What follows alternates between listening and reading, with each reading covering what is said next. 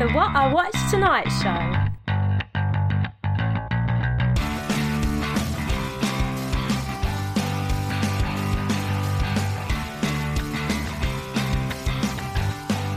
Good morning, afternoon or evening, wherever you are in the world. Welcome to What I Watched Tonight show. My name is Matt Hudson and I am the ring bearer of the website whatIwatchedtonight.co.uk. In these episodes I chat with a guest or guests that specialise in or enjoys movie reviewing or discussion, putting questions to them, and basically we just talk some movies, which allows this show to actually have a purpose. So I'm happy to report that Lauren and Josh Rains, aka Lolo and Big J, from Lolo Love Films are joining me today. Guys, how the bejesus are you? Great. Doing great. Fantastic. How are you? Wonderful, thank you. Whereabouts are you joining from? We are hailing from San Diego, California, all the way in sunny United States of America. It's probably a lot hotter there than it is over here. Never been to the West Coast, but it's something I'd always like to do. Well, when you come out, we'll have to go catch a movie together. Absolutely. Done. That was easy. Brilliant. Thanks, guys. Before we talk about the joys of movies, what else do you guys get up to fill your days? Really, we kind of just had this crazy dream to become full-time movie reviewers, and that's what we're trying to do right now.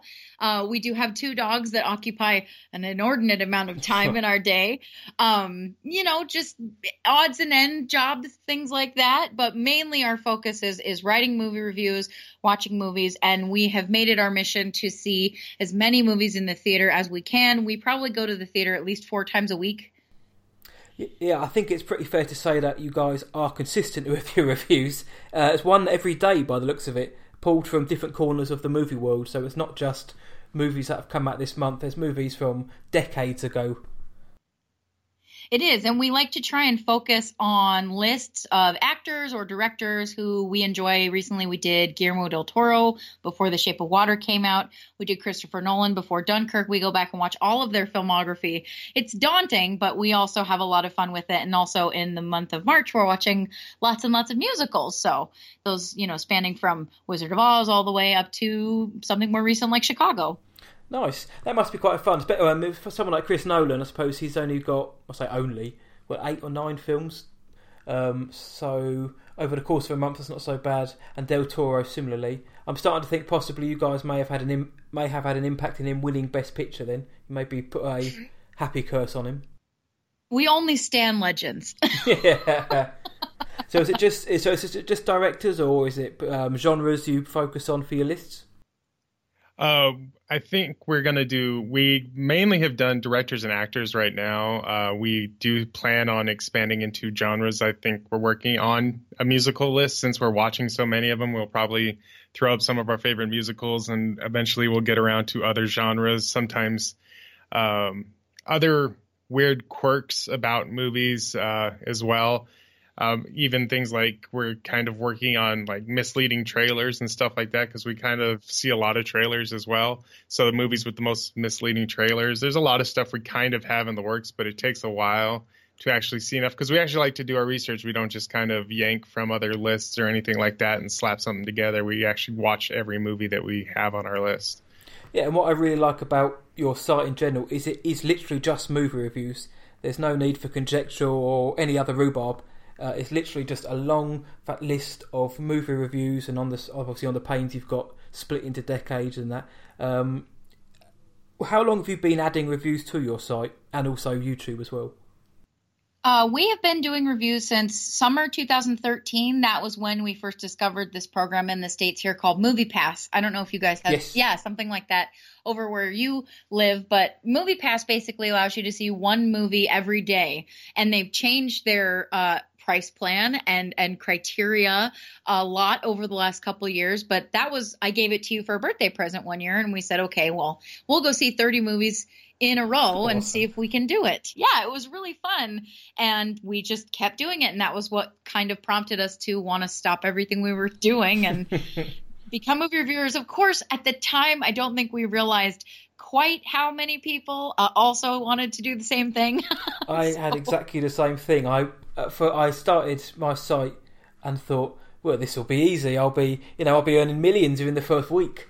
and then as soon as you start your site and your socials, you suddenly think, there's about 4,000 other people just online at the minute doing the same thing, and that's just in my country. So yeah, there is an awful lot of people out there, but it's good. I find it's a good community, and I enjoy reading what other people say about films which I may or may not like. So I have noticed that for the most part, it is certainly fun to be around like-minded people like yourselves and everybody else who does a similar hobby or job. I agree. And I think the one good thing about, quote, film Twitter and the cinephile community as a whole is I think for the most part, we haven't really run into a whole lot of negative Nancy's, so to speak, Debbie Downers. I think that there are a lot of people who disagree, but they do so politely. It seems to me like there are a couple of bad eggs, but for the most part, everybody's respectful. If they disagree, they can do so politely, but it's just this really great place to reach out and meet people like yourselves. I mean, we've met so many people who we've interviewed on our own show with our own segment that we interview cinephiles with, and we just have a great time doing it. And it's, of course, you're going to get the people who, point out the one typo that your spell check didn't catch. But that's okay. It's all part of the goings on, the daily goings on. That's all right. It's all part of the fun. You just mentioned your podcast. What do you? I mean, I have listened to it, of course. But for the people who are listening, what do you get up to on there? Who do you get on there? And what's the content? Oh boy, where do we start? Well, we have usually a bi-weekly podcast where we cover what movies we've seen in the theater or new Netflix releases, new video on demand stuff. Sometimes if there's not a lot of stuff coming out in the theater, because sometimes only like 2 things come out for a week, and that's really not enough to fill 2 podcasts a week. So we'll check out Netflix, new movies on there. Check out sometimes the stuff that comes just on demand, because, the independent stuff that studios don't think have an audience. And then when we go beyond the movie reviews, we do the director spotlights, stuff like that, actor spotlights, and then we also do the interviews that she was mentioning, the get to know cinephile segments, where we take people who are in the movie, the Twitter film critics or Instagram film critics, all these people who just love movies, and have them and talk to them and let them kind of explain, their thoughts on movies and what's their favorites and all that kind of stuff. So we get to know them a little deeper than what they just post on Instagram. And then we also have the Cinephile Film Club, where we host, we have a new guest host every time they come on. And it's usually every month or every month and a half, depending on how busy we are. But we choose a topic, and we each watch films just covering that topic. Like she said, I think we're doing bad romantic comedies this month that people in our group have enjoyed. And so we're all kind of watch these romantic comedies, and we'll give our thoughts on them. Whether we enjoy them or not is a different question, but somebody in our group enjoyed them. February was a hairy month. It was tough to get through those selections. Well, I would urge people to listen, because the shows that the guys put out, they're generally pretty decent in length. So you're not just going to get a 10-minute audio snippet. You're going to be treated for best part of an hour and a half. And like I say, it's a lot of fun. It's informative, it's fun, it's knowledgeable. So if you like movies, and let's face it, if you don't, then you shouldn't be listening, then go and check out the guys' podcast, which is linked from your website, is that correct? Or your socials? It is linked on our website, and we promote it every time we do a live show. That's the other good thing about our show, is we do it live. We don't, splice and dice. We just off the cuff. If we say something wrong, we correct ourselves, and it's really fun because we have a chat room on there as well. And so you can find that link on our website, lololovesfilms.com, and pretty much within, 1 page worth of tweets, there's going to be a link taking you to that next episode. So these guys put me to shame. See, I pre-record. These guys live on the edge. They do it live. So, although there's nothing wrong with doing pre-recording, like when we were doing YouTube videos this last year, we kind of found it hard to record and cut stuff together, because it is 2 people, and that's kind of what makes us unique, is we offer both perspectives, but we combine them into one review. So when we do the YouTube videos, it's a little bit different than our podcast, because we try to be more reserved, especially now with the YouTube algorithms changing. Mm-hmm. You can't just go on there and say, hey, the Emoji Movie is shit. So, It was, but it was. yeah, you can just put that in the. Surely you can just put that in the notes section. P.S. Lots of poop emojis. Yeah, that's just a polite way of saying it. What I also like about your reviews is at the bottom, as you just said, because there's two of you, obviously, you don't just give one shared rating. You'd have your rating and you'd have Josh's rating at the bottom, and I find that quite interesting to read the review and then see if there's any disparity between both of your opinions. Do you ever fight about your ratings?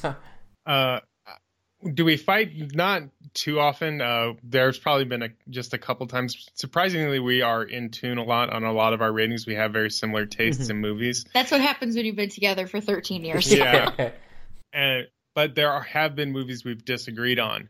And outcome, I think our biggest disparity is still The Lobster. I was not a fan of The Lobster. She liked it.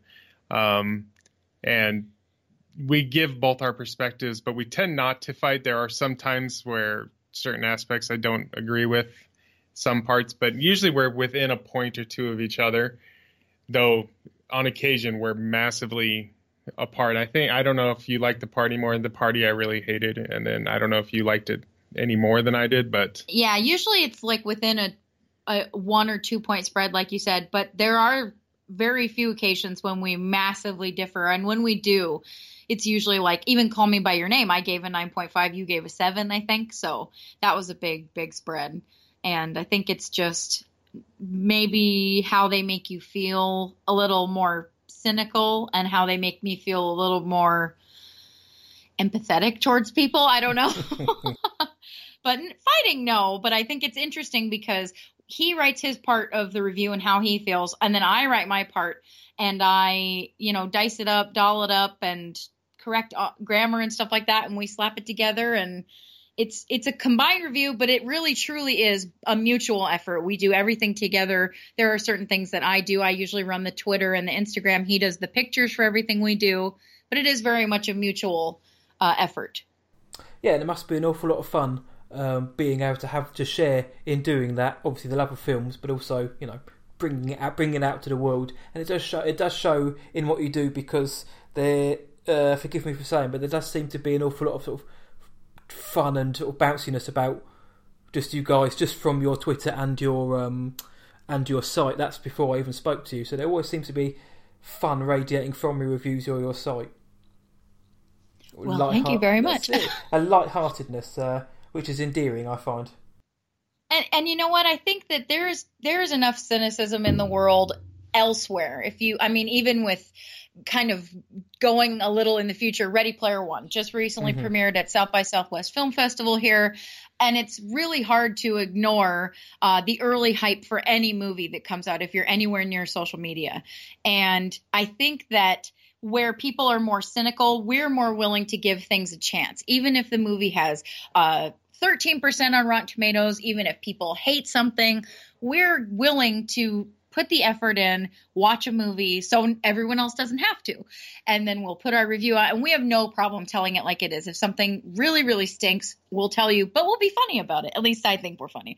And then if we love something, we'll fawn all over it, like The Shape of Water. It was no secret that was our favorite movie of the year. It was just a magical, wonderful experience. And I'll kind of hound people, but also make your own decisions at the same time. Politely.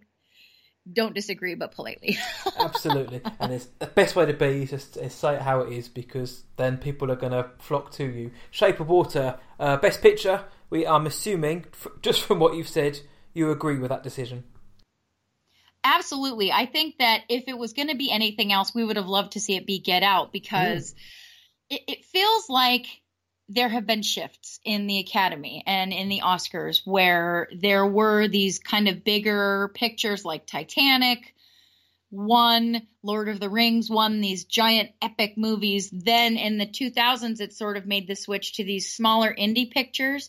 And even more recently now in the 2010s, I feel like there's going to be another shift here now where you're getting these weirder movies that defy what it means to be a quote horror movie or a quote fantasy movie, the genre bending films.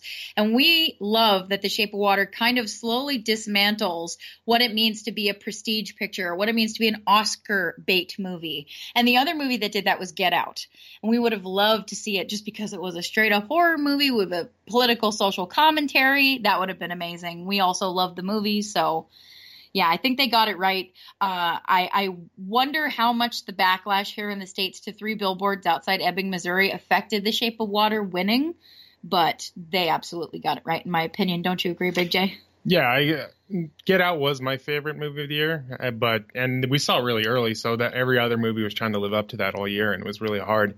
And then Shape of Water was the one that came closest. The other one that came really close was The Disaster Artist, but that wasn't getting nominated for other reasons. But I would have been okay with Shape of Water, 3 Billboards, or Get Out winning, and Shape of Water won. And I like Guillermo del Toro. I've always liked his career. I've been a fan of his for a long time. So it's good to see him win, because Pan's Labyrinth was fantastic, and I don't think he got to win for that. He was only nominated for foreign language film, and didn't even get that. So, it's good to see him win here, and it's good to see him finally get some recognition, because he's always made some really beautiful movies, and I've always liked his work. Even like his more fun movies like Pacific Rim and stuff like that, I still enjoy. Yeah, I would have loved to have seen his take on the Hobbit trilogy, or the 2 films he was slated to make. I would have loved to have seen that, as opposed to what we actually ended up getting. But in terms of The Shape of Water, I was more of a fan of 3 Billboards. But in a sense, I am glad, as you've just said, The Shape of Water did win, because it's kind of shown that there is a shift, because it's a strange fantasy film, which isn't your standard Oscar bait film, and it's gone and won. And like you say, Get Out as well, it's a smaller indie. It's a Blumhouse, I think it was, or it's a Blumhouse production.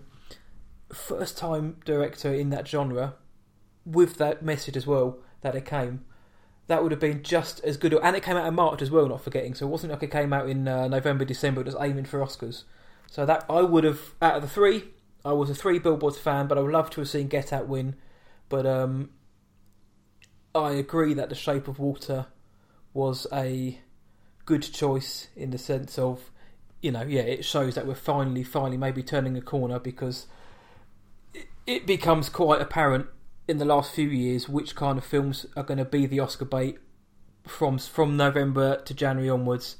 And I'm glad that even films like Logan got the adapted screenplay, and that's kind of getting noticed a bit more now. Right, and there's no reason why, if a comic book movie or a superhero movie is good enough to necessitate or deserve an award, there's no reason it shouldn't get it just because it's a comic book movie or a superhero movie. And I love that they're making that shift. Even something like The Disaster Artist, which is a straight up comedy. I mean, the fact that got nominated for adapted screenplay was amazing. I don't think it had a chance of winning with Call Me by Your Name in that category as well, because the adaptation of that is spot on. They did a really, really fantastic job adapting that from the book.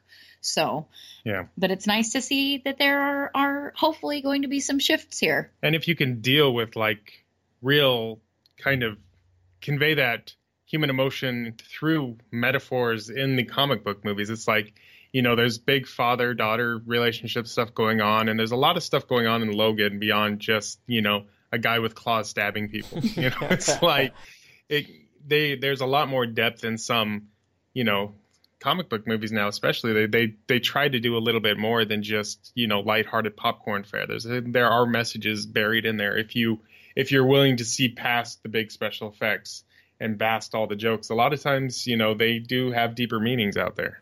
Yeah, and I think in the next few years, we're only going to see more and more diverse movies, and I mean that in many different ways, diverse movies, getting nominations or nods, opening more and more doors. And even and it just this year mentioned in superhero films, like Black Panther. I mean, I'm not a massive fan of the genre, but I thought that was a fabulous movie. And it wasn't as contained as Logan, but it was still, to me, a smaller scale film, which just shows that if you rein things in just ever so slightly, you can, underneath all of the, like I say, the whiz bang effects and everything else going on, you can actually have a compelling story with a good message at its heart. So I agree with that, and I'd like to see more of these type of films get some sort of recognition going forward. Yeah, for sure. I mean, Black Panther, I hope that we can see some awards come next year. I mean, it's a little early to talk about it, but I would love to see Rachel Morrison get nominated for her cinematography on Black Panther. Of course, she was the first female to be nominated for cinematography this year for Mudbound, which was, I mean, just tremendous cinematography in that movie. Great, great movie. But I think she deserves it for Black Panther as well. It was just really stunning looking. Yeah, agreed. And it would be nice to have 2 for 2 for her as well. So, we've gone through your list and how consistent you are in your list. What was the last movie you caught, which must have been either today or yesterday? Well, in the theater, the last movie we saw in the theater was Thoroughbreds, awesome. Which we saw yesterday, and that was good. It's very weird, kind of a slow burn. Kind of a critique on affluenza and millennial culture, and it was shrouded in this crime thriller, I guess, kind of a thriller. Yeah, it's kind of a very slow burn, slow paced movie, but it is interesting, and it has some good performances from the 2 main girls in there. Also, then at home we watched one for our Cinephile Film Club, Maid of Honor, which was awful. And like very aggressively anti-women for being a movie that's directed towards women. I mean, come on. Yes. I could rant about that for an hour. And then the last one we watched was Bedknobs and Broomsticks, which is classic. Which is just taking you in a completely different direction. Yeah. I've been looking forward to Thoroughbreds. I think they released a trailer a couple of months ago, and it piqued my interest because I like the 2 young leads they've got. I think Olivia Cook and Anya Taylor-Joy, I think. I really like that, and Anton Yelchin's in it as well. Rest in peace. So I've been really looking forward to that film. So, without obviously dropping any spoilers, what were your ratings for that film, or is it a film which you'd recommend fairly positively? Yeah, I give it a my initial thought on it is a 7 out of 10, which is a solid movie. I think it's good. My only problem with it is it does move a little slow, but it is intended to move slow, but it still makes the movie feel long a little bit. I think they could have picked up the pace a little, but it does have some interesting things to say about, wealth and empathy and stuff like that. So I thought it was interesting. It's probably a lot better than McDreamy in Maid of Honor, anyway. Yeah. Oh, I don't know what Patrick Dempsey's up to now, but I'm sure he's managed to exceed the heights of Maid of Honor quite a few times since. God, I hope so. Yeah, if not, just give up, Patch. So, I mean, I can imagine, the sheer amount of films must have got through in the last 5 years. I can imagine you've either got a packed hard drive full of digital films or an attic full of DVDs, Blu-rays or Betamax. How often are you getting out and about to the cinema in terms of watching them at home? Because I know you said you do try as much as possible, but yeah, we usually go to the theater actually 3-4 times a week, depending on how many movies are out. And then we'll watch multiple movies a day, usually one in the theater if we can. If not, we'll watch one at home. Very few. There's only an occasional day we go where we have too much other stuff to do, other obligations where we can't watch a movie because we don't actually watch much TV or anything like that. So we don't watch many TV shows. And if we do, it's usually like a binge watch on Netflix or something like that. But we try to do it, and our goal would be try to get at least 2 reviews out a day, but we usually get about 1, or sometimes 2. The most we've gotten out in a day is 3, but we actually watch more movies than we review. Is the problem is sometimes we watch movies and we've gotten so many backlogged as far as trying to review them all, we run out of time to review them, and then by the time we actually have time to do it, we've kind of said, well, I can't really assess it anymore. It's been too long for us to actually write something down about this. Overly ambitious. There's nothing wrong with that. I'm just trying to think how to schedule 3 films a day. I guess breakfast, lunch, and dinner in a movie terms. Just quick, just harking back. Sorry, it's been playing on my mind. Did you actually watch 30 films in 30 days at the cinema? I think we may have missed 1 or 2 days just because we ran out of stuff to see. Ooh.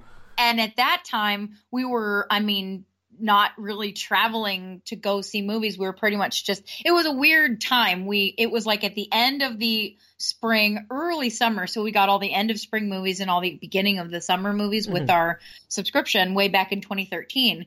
And I think there were only 2 days that we missed. So I think we saw 29 movies out of 31. Yeah. And I think we saw some straggler, like in a couple second run theaters. Like we went down pretty far out of our way, like to Chula Vista and stuff to catch a couple that were a little bit older and probably about a couple weeks of coming out on DVD or something like that. Like the Evil Dead remake we caught down at some discount theater because everything else we had already seen. And we're like, oh, we're out of movies. So we'll go find this one at this theater that's really far away. 29 out of 31. That's still not a bad effort, to be honest. Did you so before you mentioned that I know I'm backtracking here, but you mentioned that 5 years ago you got this movie pass for your birthday. Were you working before that and then just decided to really go for it with the movie reviews? Yeah, we were. You were working at Verizon Wireless, and I was working at my college for a while, and then I graduated from college. Actually, the day we got married was the same day. Not a bad day at all then.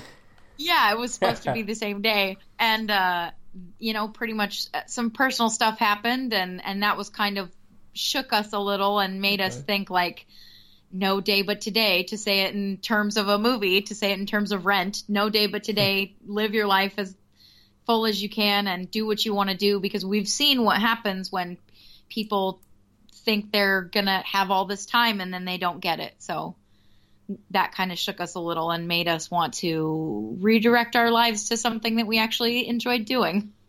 Yeah, well, full respect to that, for obviously following what you want to do, and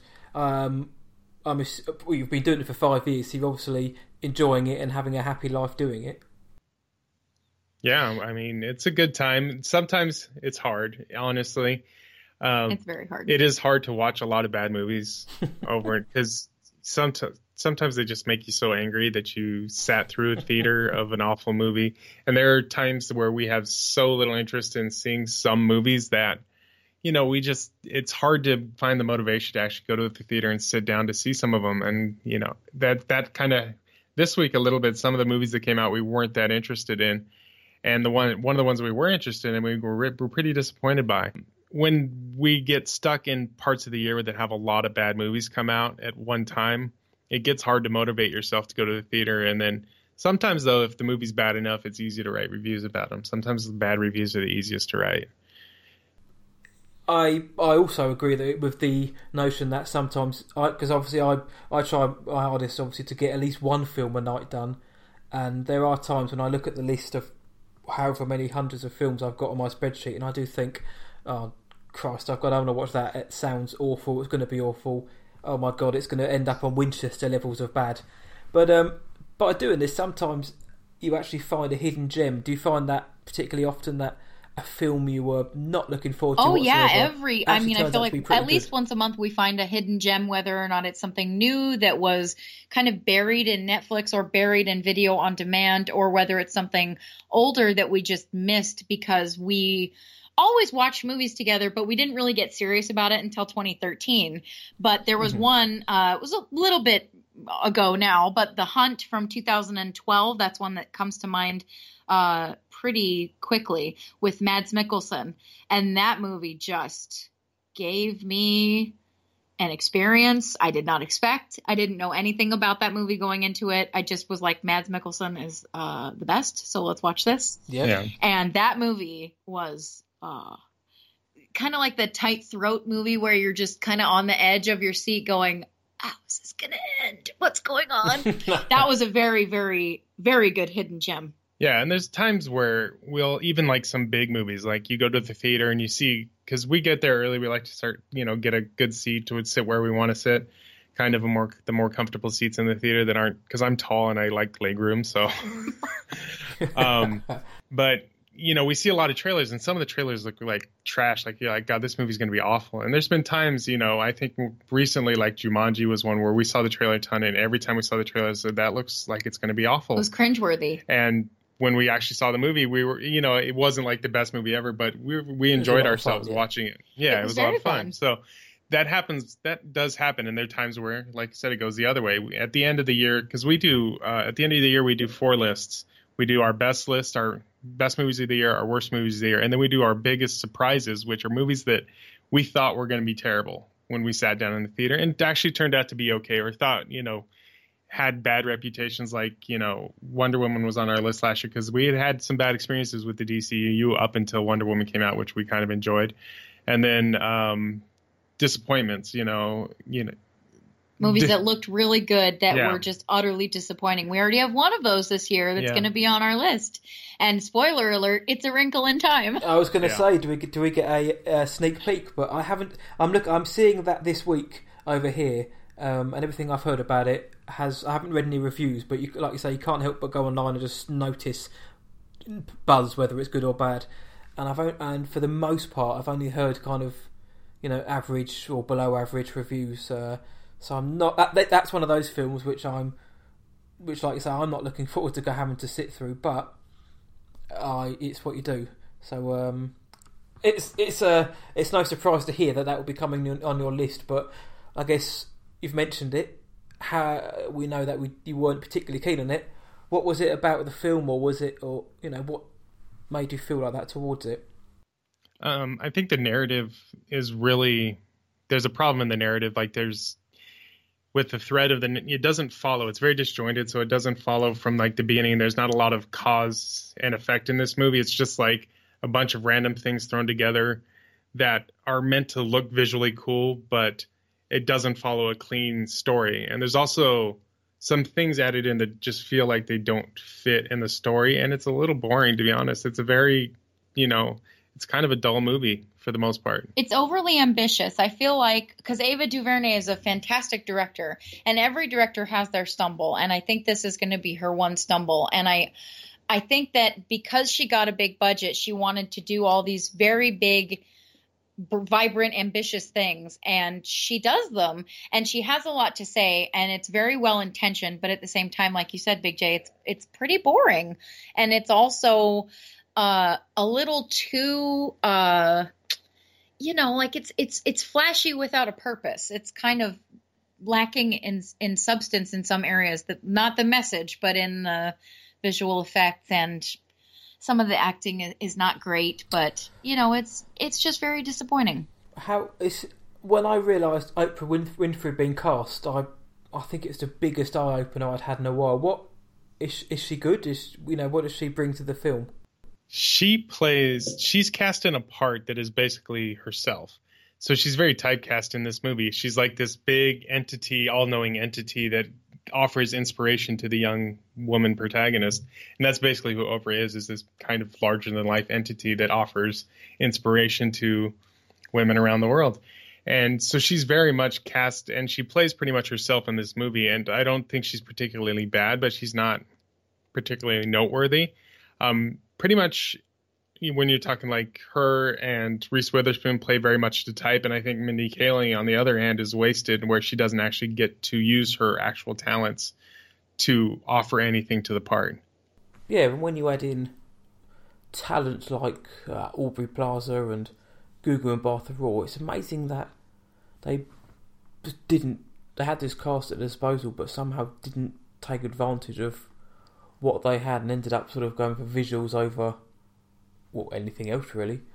Do you think, or has there been any movies that will crash into your most surprising list? Can you think of any off the top of your head, or can you anticipate any being on there? Let's see. Was there one? I mean, I don't know, like anything that's on our most surprising. There was one movie we saw called Every Day, which we thought was going to be like worst of the worst movie ever. And it wasn't necessarily good, but it wasn't awful. It was okay. And we actually wound up liking the message of the movie. It had a kind of, it's a teen romance, and it's very tropey in a lot of the standard teen romance stuff. But there's this underlying message about, not loving people by the way they look, because it's about a weird entity that jumps from to a different body every day. And this woman falls in love with the entity, and he's in a different body every day. So every day she has to kind of love a different person. who's different on the outside but the same person on the inside. So it's kind of an interesting take on a romance, and we thought that would be a lot worse than it wound up being, and that's probably one of the more surprising ones that we've seen so far this year, even though it's not, we wouldn't highly recommend it. But if you're okay with teen romances, it's actually a decent one. And another thing off the top of my head, I had to go and look up the name of it. It's A Quiet Place. John Krasinski, yes, directing it, and starring with his wife Emily Blunt, who I love. She's one of my favorites. I would love her to play me in a movie at one point. She's amazing. I just love her, and I think that. I wonder, because it's a horror movie. We have a very love-hate relationship with the horror genre. We love to watch bad horror movies that are so funny that they are successful, like Birdemic, like Troll 2. Those are amazing, and yet they're so terrible. But then you've got stuff like you mentioned earlier, Winchester, The Bye-Bye Man last year. The Open House, which is on Netflix, just these horror movies that try to pass themselves off as these smart and slow burning horror films that are just complete and utter failures on every conceivable level. But A Quiet Place, I'm trying not to read about South by Southwest. It premiered there. I'm trying not to see anything about it, but John Krasinski's, to my knowledge, has not directed a movie yet. And the trailer that we've seen for it is intriguing, but I wonder if it could go either way. So that might wind up on the surprises list for us. Yeah, that's a movie which is getting a heck of a lot of buzz coming out of South by Southwest, especially for Krasinski's direction. I too, like yourselves, are trying to steer away from any specifics in the plot, but it's hard not to get pulled in when so many people are saying how good it is. Similarly to another A24 horror film, Hereditary, that comes out, that's got so many ridiculous reviews from South by Southwest. Essentially the snippets are, this is the scariest film you'll see in a long time, I was terrified, I almost shit my pants watching it. There's so many of these kind of massive reviews coming out, which I'm now almost scared to watch the film in case I either don't shit myself, which I hope I don't, or I'm terrified. So A Quiet Place I've got high hopes for, but I'm trying to learn to temper my expectations. But I think you're right. I think this is Krasinski's directorial debut, I think it is. We try not to read into the hype train too much either, because like you said, that's one way to be extremely disappointing that many people will not agree with. The movie I'm about to say right now, but It Comes at Night. I know a lot of people loved that movie, and it left us a little empty at the end of it. And we were very much looking forward to it. We had very high hopes for it. And at the end of it, to quote the lady behind us in the theater, walking out of the theater, she goes, "What the is this? What was that?" So, that one was one. It happens most of the time with slow burn horror films that take their time, and the payoff is kind of gray area almost, where it's not really clear exactly what's going on until maybe you watch it 2 or 3 times, and then you kind of finally just, there it is, okay.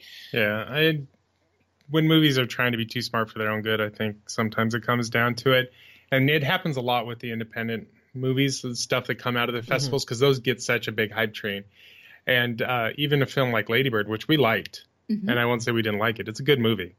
But it was like, you're hearing it's the best movie ever. It's the highest rated movie of all time, and it's all this, the greatest thing ever. And I was like, and then I saw it, and I was like really excited to see it. And I was like, oh, it's okay. It's good. It's not bad. Yeah, as it's a coming of age movie. I saw that last year, Edge of 17. It was like, I preferred Edge of 17 to Lady Bird as well. Yeah, so did I. So it was good. It was not just me then. No. Although Lady Bird is really good. I like Lady Bird.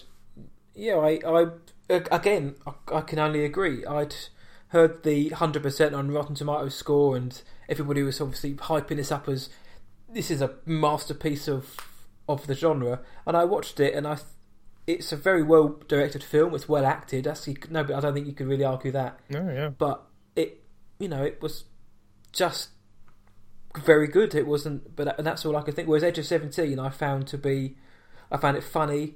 I found it more compelling. It had Woody Harrelson in, which is always a bonus, and it just worked for me on more levels.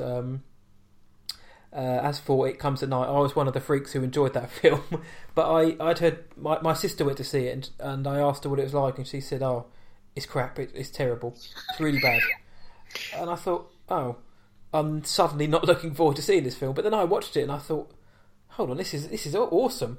So, and that's what I love about film, is that for me, I sat down and watched it, and I really got into what they were trying to sell to me, and then it obviously affected you guys differently, and that's what I love about movies. And obviously how you put it, though, is more eloquent than just saying, I didn't like it because I thought it was a pile of rubbish. Yeah. Although some movies are a pile of rubbish. Some movies are undoubtedly a pile of rubbish. And I think though, kind of an aside to the Lady Bird thing being, it was the #1 movie ever reviewed on Rotten Tomatoes. Very quickly, may I add, knocked off its pedestal by a much more worthy film in Paddington 2. Yeah, that dude, he eats marmalade, so marmalade on toast, and I don't think he wears any pants either, so he deserves that spot. Disney's trying to do the Paddington with Christopher Robin, and I'm not having any of it because I'm a Paddington stan, and I think that the Christopher Robin trailer freaks me out. Like, I don't know, it's just a teaser. Ewan McGregor's in it. Love Ewan McGregor, but love Ewan McGregor. That bear, it's just not Paddington. No, and it's almost like they've gone too lifelike with Winnie the Pooh in Christopher Robin. It's quite creepy, whereas Paddington's this kind of lovable, cuddly, animated bear. So yeah, I agree. When I first saw it, it was quite creeped out. But again, it's got Ewan McGregor in, so I'm certainly going to rush to go and see it, partly just for that reason. Oh yeah, for sure. You mentioned earlier. Well, we've mentioned a few times. There's been, in the world of movies, there's a couple of absolute dumpster fires. What would be the worst movie that you've reviewed? The one that got our lowest rating ever is Dirty Grandpa. Dirty Grandpa. We hated Dirty Grandpa on every level, pretty much. It's one of those movies which you aspire to never want to talk about on ever, but now you've brought it up. The floor is yours, please. I think to watch an actor like Robert De Niro, the esteemed, the magnificent Robert De Niro, do something like Dirty Grandpa, where a major running joke in the movie is that he constantly has his penis near his grandson and his grandson's body and his grandson's face. That's just not how I like to remember Robert De Niro. Yeah, I think it's a little uncomfortable in that aspect, because if you look at it like, oh, it's Robert De Niro and Zac Efron, you're like, okay, you might be able to deal with it. But when you're looking at it like he's supposed to be his grandfather, and he's sticking his dick in his grandson's face, that's not funny. And like the fact he's like, one of the first scenes where you see him is he's like masturbating when Zac Efron comes in the room and he doesn't stop. You're like, yeah, no, that wasn't funny to me. Tone. Set the tone, and it only gets worse from there, because of course it's like a road trip movie where Zac Efron kind of has to try and connect with his grandfather. They try to have a message in there, and later on there are just jokes about bestiality and pedophilia and all sorts of stuff that are not in any way, shape, or form funny. It's just trying to be too edgy. I think it's trying to be edgy. It's trying to be crass, and it mistakes this kind of crassness for humor, and it's not witty in any way. And I think that's what I hate about a lot of modern comedies, is they don't use a lot of wit or anything like that, or even good circumstantial humor. They just throw a dick up on screen or something like that, and that's the joke. Oh, look, there's a dick on the screen. Isn't it funny? What's De Niro's character's name was Dick as well? Was it? I think his name was Dick. Because Zac Efron, well, I'm a big fan of Zac Efron. I think his name was Jason, and his grandfather was actually called Dick. I'm 99% sure of that. Luckily, I've tried to rub most of that movie out of my mind. So it is probably the most charmless film I've ever seen. Oh, that's such a good word for it. Yes, there's nothing about, like I say, there's nothing about it which you can gravitate to and kind of. The only good thing about the film, or the only positive, is somehow they managed to actually get talent like De Niro and I guess even like Aubrey Plaza and people like that to actually come onto their film. But that's about it. The fact that they got the film made is probably the most positive thing, because it is an absolute I'd probably say it's probably the worst comedy, certainly this decade, if not the last 2 or 3. But I agree with it about modern comedies. Sometimes you get a film, I guess, like Girls Trip, which had crass humour in it, but also made up for it by being, in my opinion, very funny. And then you've got something like Dirty Grandpa, which just has nothing going for it whatsoever. Yeah, I mean, good. You can make a crass joke. You can make, you can do something that's funny, as long as there's a proper situation. It's all context. There's thing that says there's no bad words, only bad context. And Dirty Grandpa's a movie of bad context. And Girls Trip takes some crass things, like they have the grapefruiting and all that stuff, and she's on the zip line and she pees on the crowd and, stuff like that. But, they set up the situation to where it kind of works and it kind of becomes funny, so. And it's in no way indicative of our not prudes at all. We say this all the time on our own podcast. We are not prudish at all. We think, like a well-timed fart joke. Okay, whatever. You know what I mean? Like, it's whatever. That's fine. But agreed. Exactly. See, I mean, I think any red-blooded person is, every once in a while they're going to laugh at a fart joke. But like Dirty Grandpa takes it so far beyond anything that is humorous or logical, or it's just so insanely awful. It just, the fart can't be the joke. You have to set up the proper setup. Once you have the proper setup, and then you can let one go, and then it works. There's certain scenes where it works, and same thing with like any kind of crass joke. If you have the proper setup, it'll be funny. But you can't. It's same with like people who like spit out F-bombs and stuff like that. Melissa McCarthy was big on that for a long time, where it's like, oh, look, it's an overweight, white lady saying the F word. That's the joke.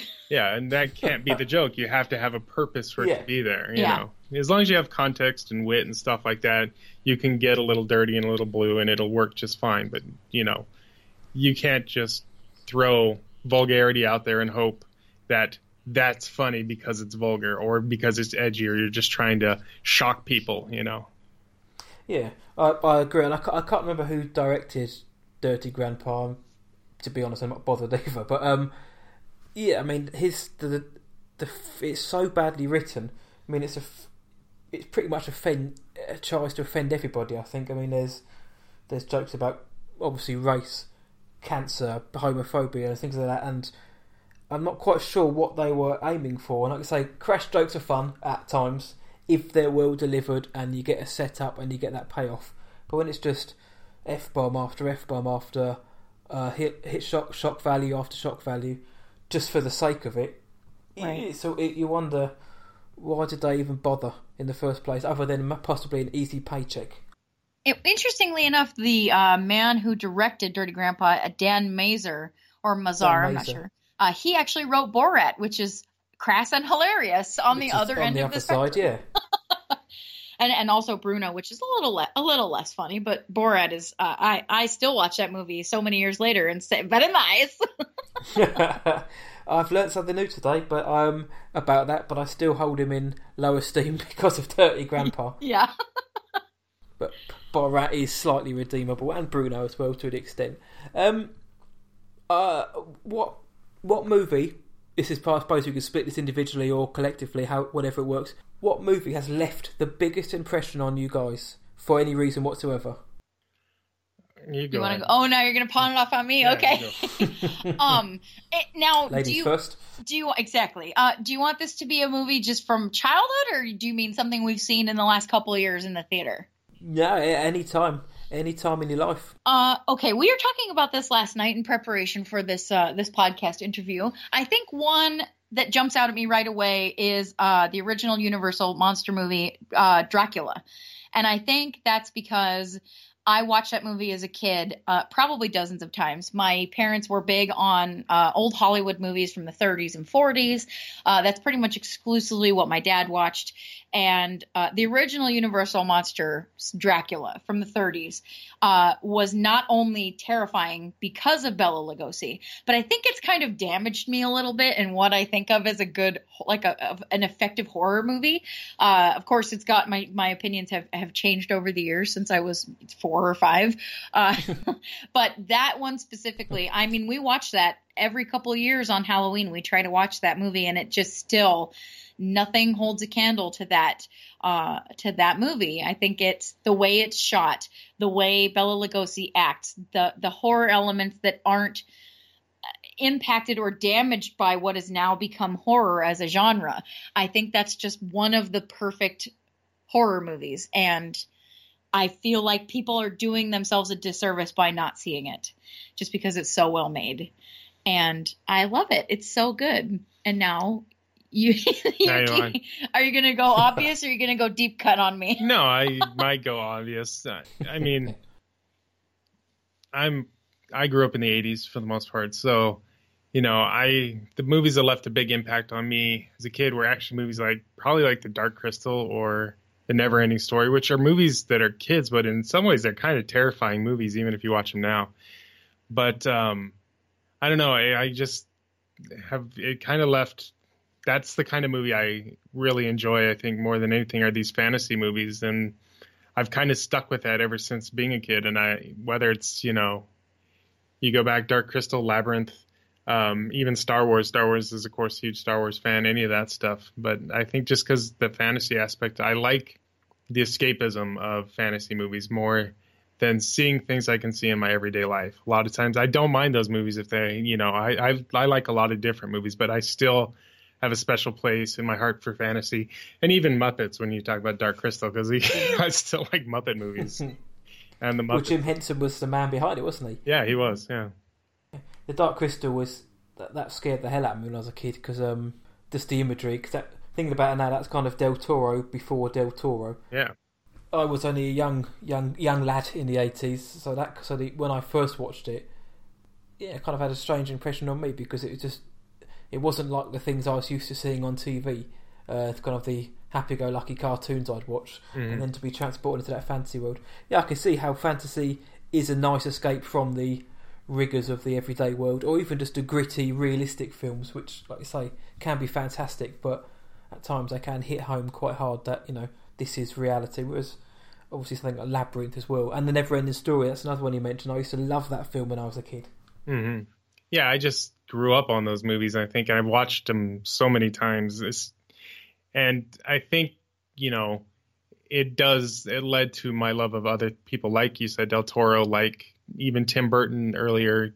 Lately, he hasn't been doing too much great, but, you know, in the late 80s or in 90s and stuff like that, Tim Burton did a lot of great stuff. And it's that kind of, you know, imaginative world. And I love that kind of, you know, to see that imagination. I love to see people put something very imaginative out there and something very thoughtful and something that they created from the ground up rather than necessarily observational. Like, you can take observational things and put them into a fantasy movie and use an allegory. But it also showed, I think, a little bit more respect for young audiences. Stuff like The Dark Crystal compared to like today, like the Emoji Movie. And there were movies like that in the 80s too. It's not like we were exempt from crappy kids movies growing up in the 80s. But, you know, movies like that, like Dark Crystal, like Never-Ending Story, like Labyrinth, like even The Iron Giant, you know, they respect kids as actually able to kind of have more to a story than just, you know, fart jokes and colors and whatnot. And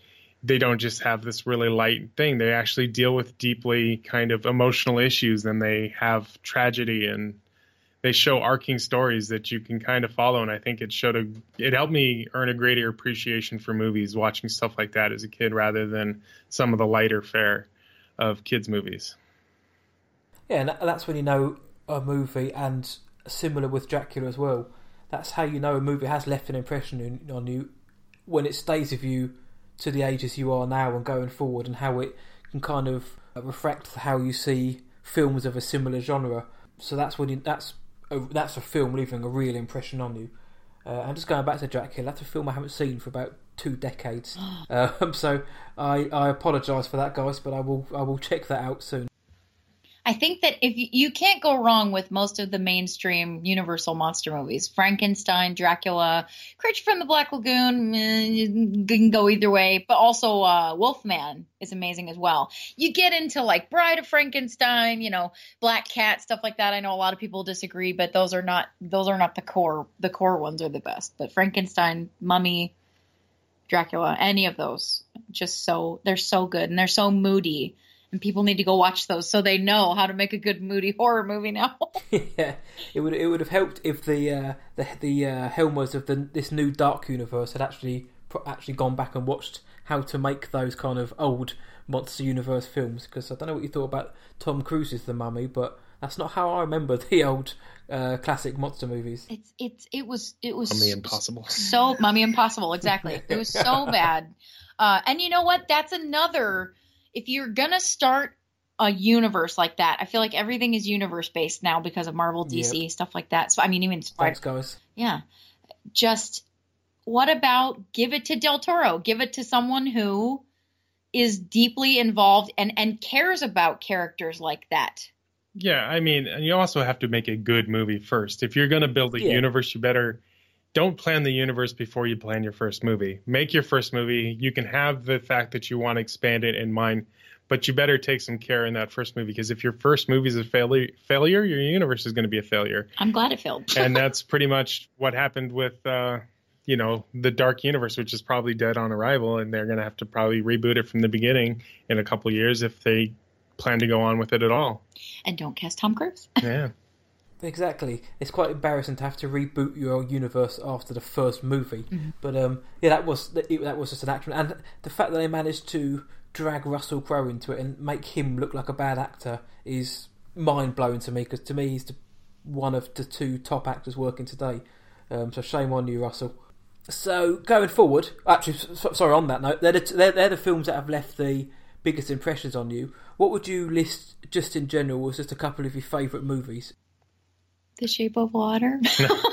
Yeah. And you know what? I feel like there's nothing wrong adding brand new movies to your list of favorite movies, because there's going to be movies till the end of time. As long as the earth is here, people are going to make movies. But The Shape of Water is definitely high on my list. And I don't know. I mean, Star Wars is an obvious answer, but like you too, Star Wars left an impact on me as well when I was a kid. Just watching Carrie Fisher as Princess Leia be this strong figurehead of my childhood. I feel like her and the Pink Ranger, but to a less extent the Pink Ranger, they kind of left this impression on me that, minus Tommy, the Green Ranger / White Ranger, you don't really need anyone else to do your own stuff, that you can handle your own shit. But yeah, Star Wars, The Big Lebowski is my favorite movie of all time. I think that's so good. I love Anchorman, but maybe part of that is because it takes place here in San Diego, and it's just it's so good. It's so funny, and that's one of the few Will Ferrell-led movies that's actually not cringeworthy, Like, he's gotten increasingly more man-baby-ish throughout his career. But Anchorman was and it's so quotable, and it's so funny. And, of course, Inglourious Basterds is one of my favorite movies. Yeah. Anything else? Well, my favorites, of course, are the Lord of the Rings trilogy. Peter Jackson's Lord of the Rings trilogy I really love.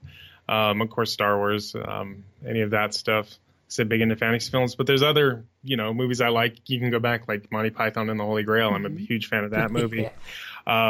Fast Times at Ridgemont High, I have a big connection to. It's a, teen comedy, but it actually, the guy who wrote Fast Times at Ridgemont High posed as a student at my high school to write his book for that movie. Yeah, Cameron Crowe, he posed as a student at the high school I went to. Right up the street from where we lived. I wasn't going there at the time. It was a lot longer. It was way before I was old enough to go to high school. But, he was there, and that's kind of a big story that always kind of came around in my high school. So there's it wasn't shot at, it wasn't shot there, but if you have the DVD and if you look at the special features, they do mention Claremont High. That's like the claim to fame of our little town, right? Yeah. So there's a little connection there. There's tons of movies that you can. We even go to outside the fantasy genre, like Godfather, of course, Shawshank Redemption. I loved the movie Drive, which got no love a few years ago. I feel like that's become a major cult classic now. Sleeper hit, yeah. Oh, also anything Taika Waititi's done. I mean, Hunt for the Wilder People, What We Do in the Shadows. If you want a comedy that's going to make you laugh out loud every single time you watch it, What We Do in the Shadows is it. I hate to only name like new movies, but Umbrellas of Cherbourg. How about that? Umbrellas of Cherbourg is a brand new movie. Not new, but we just watched it. That's a deep cut, I was going to say. It is a deep cut, yeah. And I think that I had heard that Damien Chazelle was inspired to make La La Land because of that movie. And a friend of ours said, watch this movie. It's so good. And we watched it, and we watched it like less than a week ago. I have not been able to stop thinking about it. It was that good. And you mentioned La La Land, that's jumped straight into my top 20 of all time as well. So I'm on the train that just because the movie's new doesn't mean it can't get into that list of yours. I don't believe a movie has to be weathered to be considered a classic. Lord of the Rings and Star Wars, I've just heard. Two franchises which are dear to me. I love both of them. And I've also mentioned the Hobbit trilogy, so I throw this question out quite a lot because I feel it's divisive enough. Firstly, which trilogy did you think was the better, The Hobbit or the prequels? And as a overarching broad question, did you think either of them worked? I didn't catch the last part of the question, but do you think in terms of what came before, so you've got the original Star Wars trilogy and the Lord of the Rings classic trilogy, do you think the new trilogy, so the prequels and the Hobbit, do you think they were on a similar level, and do you think they worked well as a lead into those classic trilogies? Well, the Star Wars trilogy, the original one is fantastic. Of course, Empire Strikes Back is probably a favorite, but that's the easy one to go to. The Lord of the Rings trilogy is one of the perfect trilogies in my mind. I think it's really good, and I don't think the Hobbit one lived up to it because Peter Jackson was using mainly too much CGI was a big thing, and he expanded the book. It shouldn't have been 3 movies either. I also think there was a little the problem with George Lucas making the prequels was he had nobody around him to rein him in because nobody wanted to be the guy or gal that said, hey, George, calm down a little on what you're trying to do here. And it felt the same with Peter Jackson in the Hobbit trilogy, where it was like, you might need to cut down on the CGI a little. You're a little overly ambitious for the sake of making 3 movies. Yeah, I think that was partly the studio too kind of wanted 3 movies, and it was initially only going to be 2, and that probably would have been a better thought. So they kind of wound up with a lot of filler in that movie, which dragged it out. And I think you could re-edit the Hobbit trilogy into a really good 2-parter rather than a 3-parter.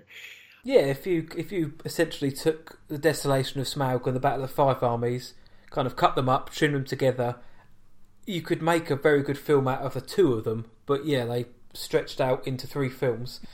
Oh man, they were hard work at times. Yeah, they're a bit slow. I still like The Hobbit. Yeah. I like a lot of stuff about it, but it's definitely not up to the level of The Lord of the Rings. As far as the Star Wars prequels, they're not. I won't say they're awful.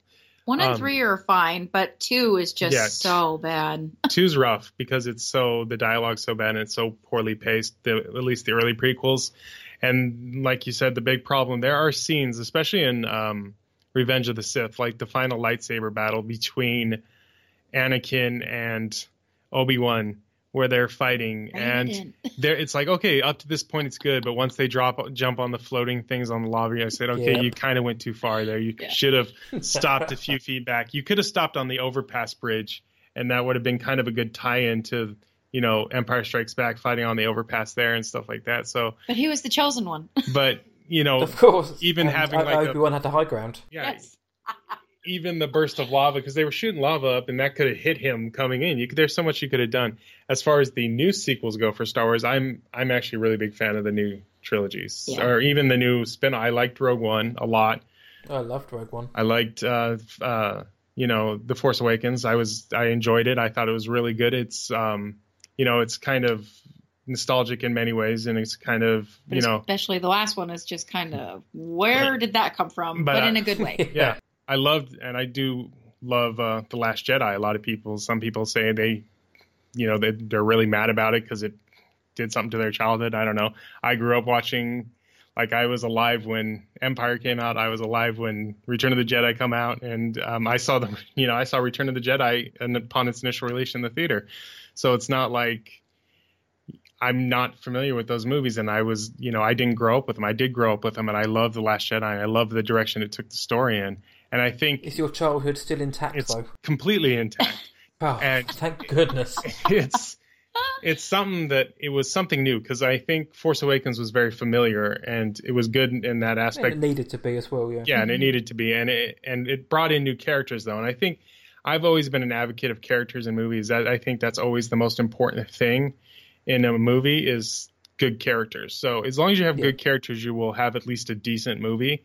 And I think the new characters are really good in the new trilogy. And I think that was a problem with some of the prequels, is their characters and a lot of the development wasn't quite there where it needed to be and stuff like that. But here they're doing some great jobs.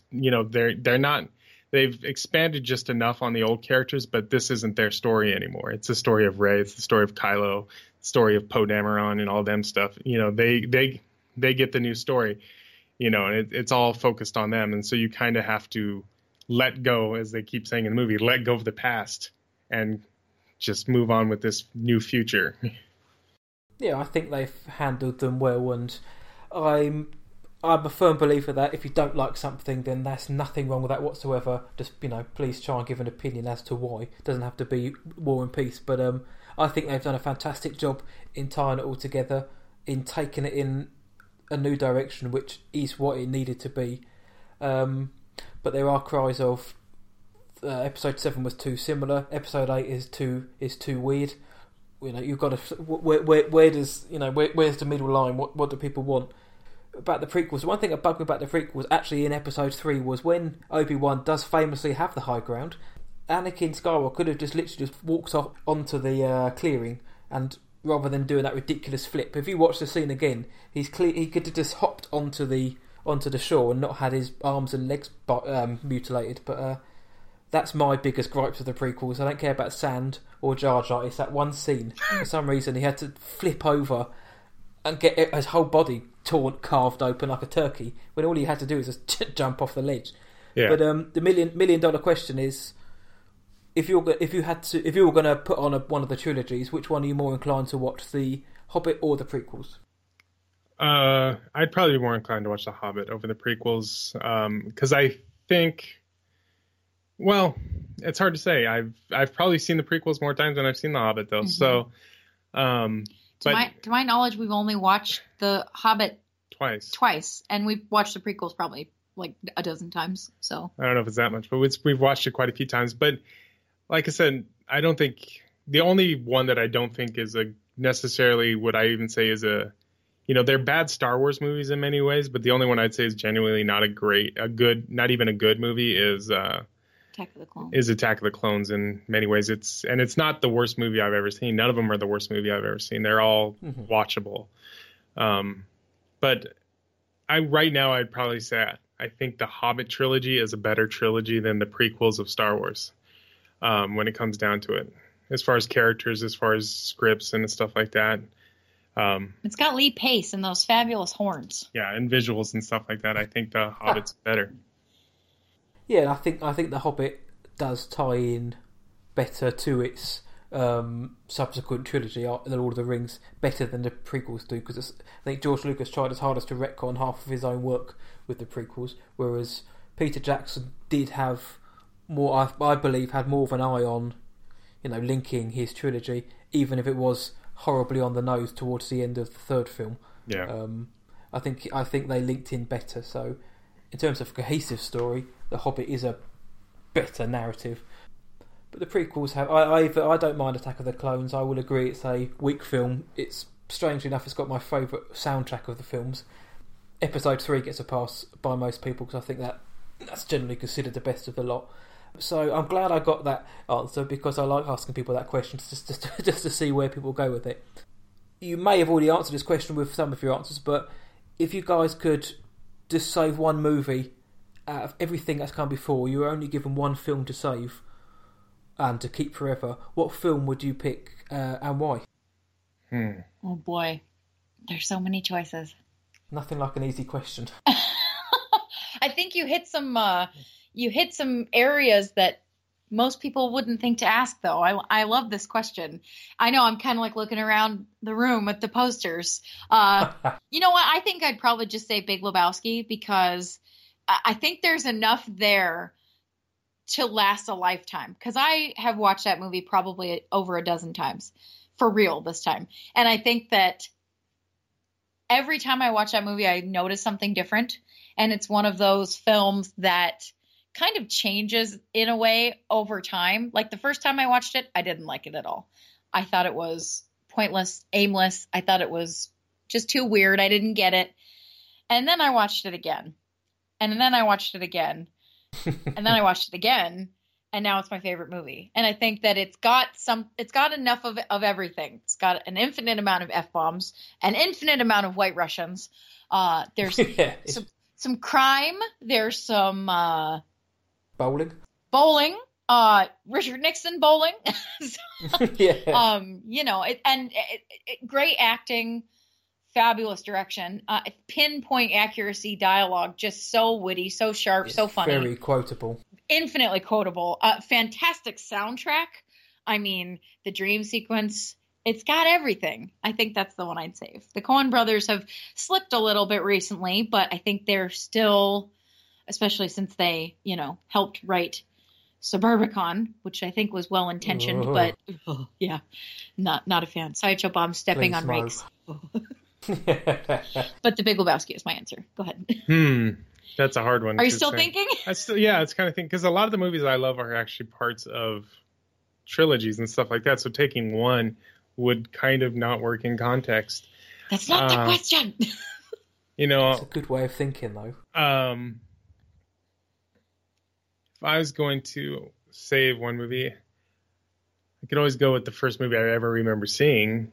And that would probably be the first movie I ever remember seeing in theater. I'll go with that and just say E.T. probably, because that's the first movie that's my first movie memory ever is E.T. So that's so good. So I'll go with that. It's not a bad movie to be taking. Let's be fair. Yeah. And my first movie was the Flintstones movie. That is a bad movie to be taken, to be fair. How dare you? All apologies. I've been watching that movie for over 30 years, and I still enjoy it every time I put it in. I think it's fun, and it has a good message, and it's, kind of one of those movies that's timeless, yeah. Oh, so timeless, yes. And it's a testament to, I mean, feel stupid saying it, to Spielberg, that, that was, 1982, I think. And he's still now ploughing out incredible films, and apparently another one with Ready Player One. He's still doing it. Yeah. I can't wait for that one. I know that film Twitter is divided whether or not they like it based on the trailer, but just gotta wait till you see the movie. I'm looking forward to it. I'm not gonna lie, I haven't read the book, but I'd like to. I'd like to watch a movie and then read the book. I've heard it's really good. Yeah, and if you are, obviously a fan of the 80s and everything surrounding it, then it's hard to not be excited about it. Yeah. I'm glad The Big Lebowski finally got a mention from somebody, because that's a film which I find flies under the radar far too much. But in terms of another question, just to hope this is a bit of fun, because I enjoy the answers I get from people, but it is another sort of left curveball question. If they were going to make a movie, if Hollywood was going to make a movie about your life, we'll call it Lolo Land, who would play you guys in a movie about you guys? Lolo Land, that's good. You can have that one. I know my answer. They would have to wear a fat suit because they're very thin. I'm not so much. But it would be either Rebecca Hall or Emily Blunt. I'm going with those answers because I think that they are actresses that are criminally underlooked and underappreciated. I feel like Emily Blunt's finally getting her moment in the sun now.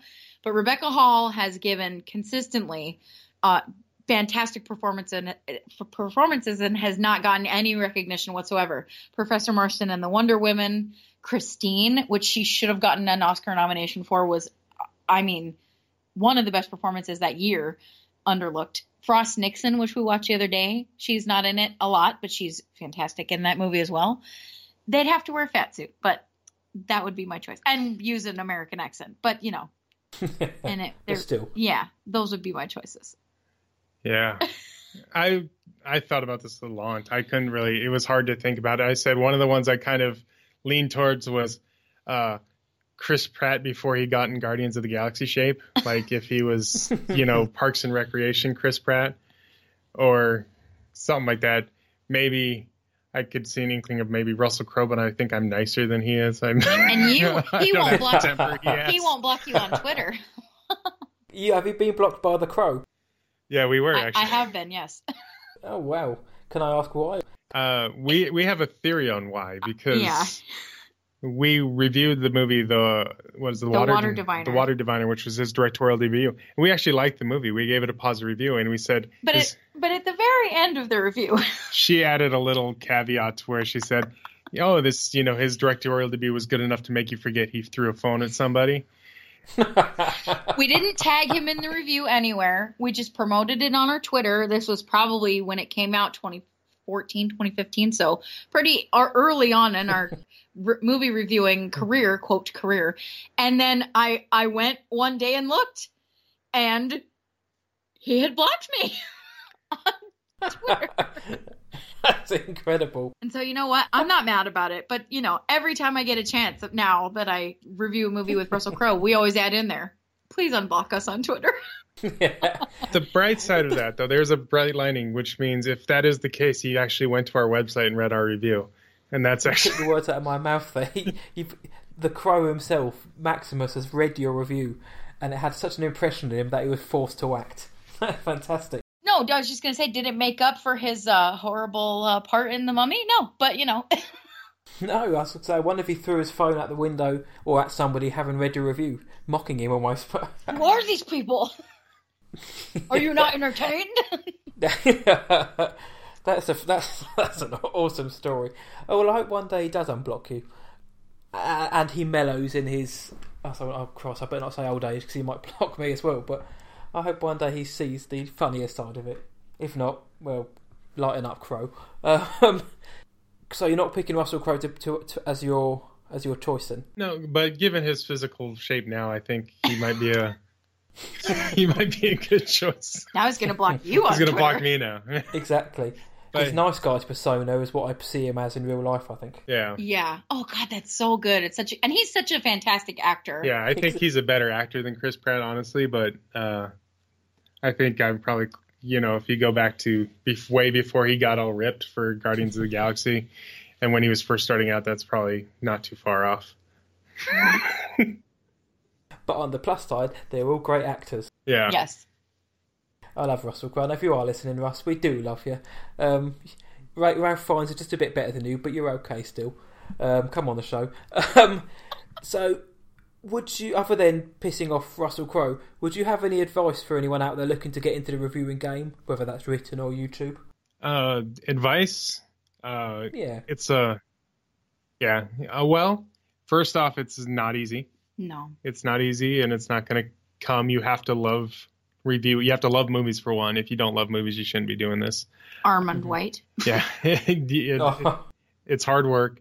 And be honest. Don't write reviews to please other people. Only write what you think and feel, really. And write what you feel. What you feel about a movie is just important as what you may learn in film school about what is important in a movie. How you feel about a movie is probably more important than what the technical aspects of a movie are. If the technical aspects of a movie are good, say Tree of Life, but it doesn't make you feel anything, mad, sad, happy, what have you, is there really a point? Is it just a technical exercise in how to make a movie, or does it give you that visceral feeling of happiness or sadness or horror?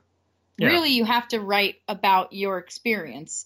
And all that other stuff, you can write about it to a point. The directing, the mise-en-scene, the cinematography, how they hold the camera, how they this and that and the third. But how that affects your experience with the movie will matter, because that does affect your experience. Did you say honesty? Honesty, yeah. Honesty. And, it affects your experience, and let yourself come out in your reviews, too. Let your own personality come through in your reviews. So let your work reflect who you are and not just, write some. Don't ever be cold try not to be cold and clinical in your writing. And if you get the chance to get to the next step where you're not just writing for yourself, if you're writing for someone else, if you are writing to review screeners, if you're writing for another publication, just be honest. It doesn't matter if you dislike something. If you're only doing it to get screeners or to get perks, then you're not really being honest with yourself and with your readers. If we hate something, we're going to say we hate it. We'll do it colorfully most of the time, but we're not going to lie and say, well, we liked this movie enough, but maybe try harder next time.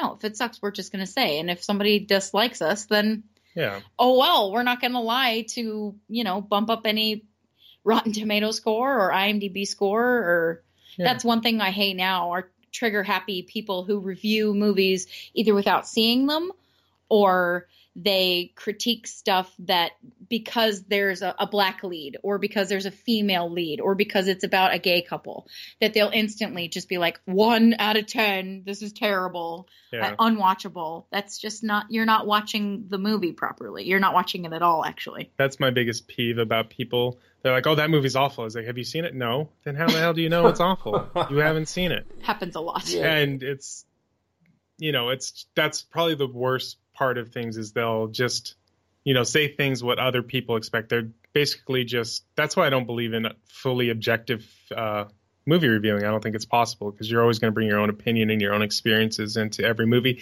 And movies are art. And it's like some people like the Mona Lisa and other people like dogs playing poker, So I like dogs playing poker. I do too. So, I mean, is one technically better than the other? Maybe, but if you don't enjoy them looking at the Mona Lisa and you would rather have a picture of dogs playing poker in your house, who's there to judge you, really? Well, if you go by the movie Pop Star, Mona Lisa, you're an overrated piece of shit. You heard it here second, guys. Well, guys, be open, be honest, be warm. That's the message coming out of it. And if you like smoking dogs playing poker, that's just as cool as liking the miserable Mona Lisa. There's nothing wrong with that whatsoever. And I do agree that, unfortunately, the flip side of social media and having such a open community is it does give, well, I'm not going to lie, knobheads a chance to spout their opinions and give a film 1 out of 10 just because it dares have a black lead or they had the temerity to cast a woman as the lead. It gives those kind of lowlifes a chance to spew their venom. And I agree. I have no time for people like that. So, yeah, if you are going to get into the game, be aware that there are some people out there who may bring you down just because you like a film which they don't agree with in terms of their beliefs. So, thank you for that, guys. And that is... unfortunately, that for this episode of the What I Watched Tonight show. It's been a lot of fun. Thank you so much for coming on today, both of you. Where can the world find you on the World Wide Web? The world can find us at lololovesfilms.com. That's where we have all of our movie review websites, and each month we recap everything we've seen. So if you happen to visit us on the first of the month, you'll just be able to look at that one post and see everything we watched for the month. And also, we do have a podcast. It is live on Wednesdays and Saturdays. It is at Mixlr, which is mixlr.com/LoloLovesFilms. And on all of the social medias from Snapchat to Twitter to Facebook to Instagram to Tumblr to this, that, and bling, blang, bloom, we are at Lolo Loves Films. And I have one, and if you want to interact with me personally, I have Big J Loves Films on Twitter only. I don't really, she does every other social media. You're interacting with her mostly, but if you want to interact with me, it's Big J Loves Films. Yes. On Twitter only. Well, the world is soon going to become your oyster by the sounds of it. You've got a finger in every single piece of social media.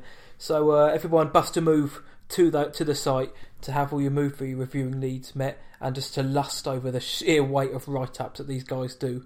And also check out Lauren and Josh's socials and support the great and constant stream of work they're putting out because these guys love movies. I think that's come across in the last hour and a half. These guys are passionate about it, so join in their passion, support it, because you won't regret it. So thank you once again, Lolo and Big J. Thank you all for listening. You can catch the episodes on our website, which is whatIwatchtonight.co.uk. Subscribe to the show on iTunes by searching for the What I Watched Tonight show. Rate it, comment if you like it. If you do like what you hear, share it with everybody you know, and don't forget to tell your beloved grandmothers. But until next time, see ya.